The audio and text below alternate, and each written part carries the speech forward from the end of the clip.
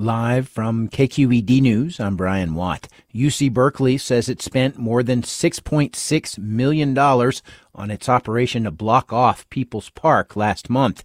Campus officials yesterday announced a preliminary tab on their work to shut down a square city block and wall it off with shipping containers. Pending a legal battle, the university plans to build student and supportive housing at the park.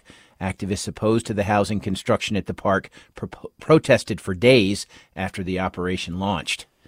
Marin Housing Authority employees have authorized their union to call a strike if negotiations with management don't yield a contract soon. KQED's Samantha Lim reports. The workers, represented by SEIU Local 1021, have been without a contract since December.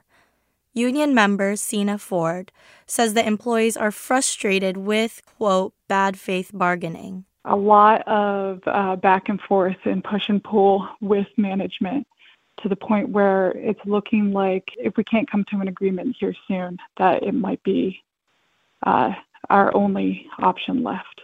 Ford says the union is pushing for less outsourcing and better wages. The Housing Authority did not respond to a request for comment. I'm Samantha Lim, KQED News. In sports, the Sharks host the Ducks at 7:30 this evening, and lots of hoops. The Warriors play the Knicks in New York, 4:30 our time. The number 4 ranked Stanford women's team visits Oregon State this evening. The number 17 ranked St. Mary's men's team visits Pepperdine. I'm Brian Watt, KQED News.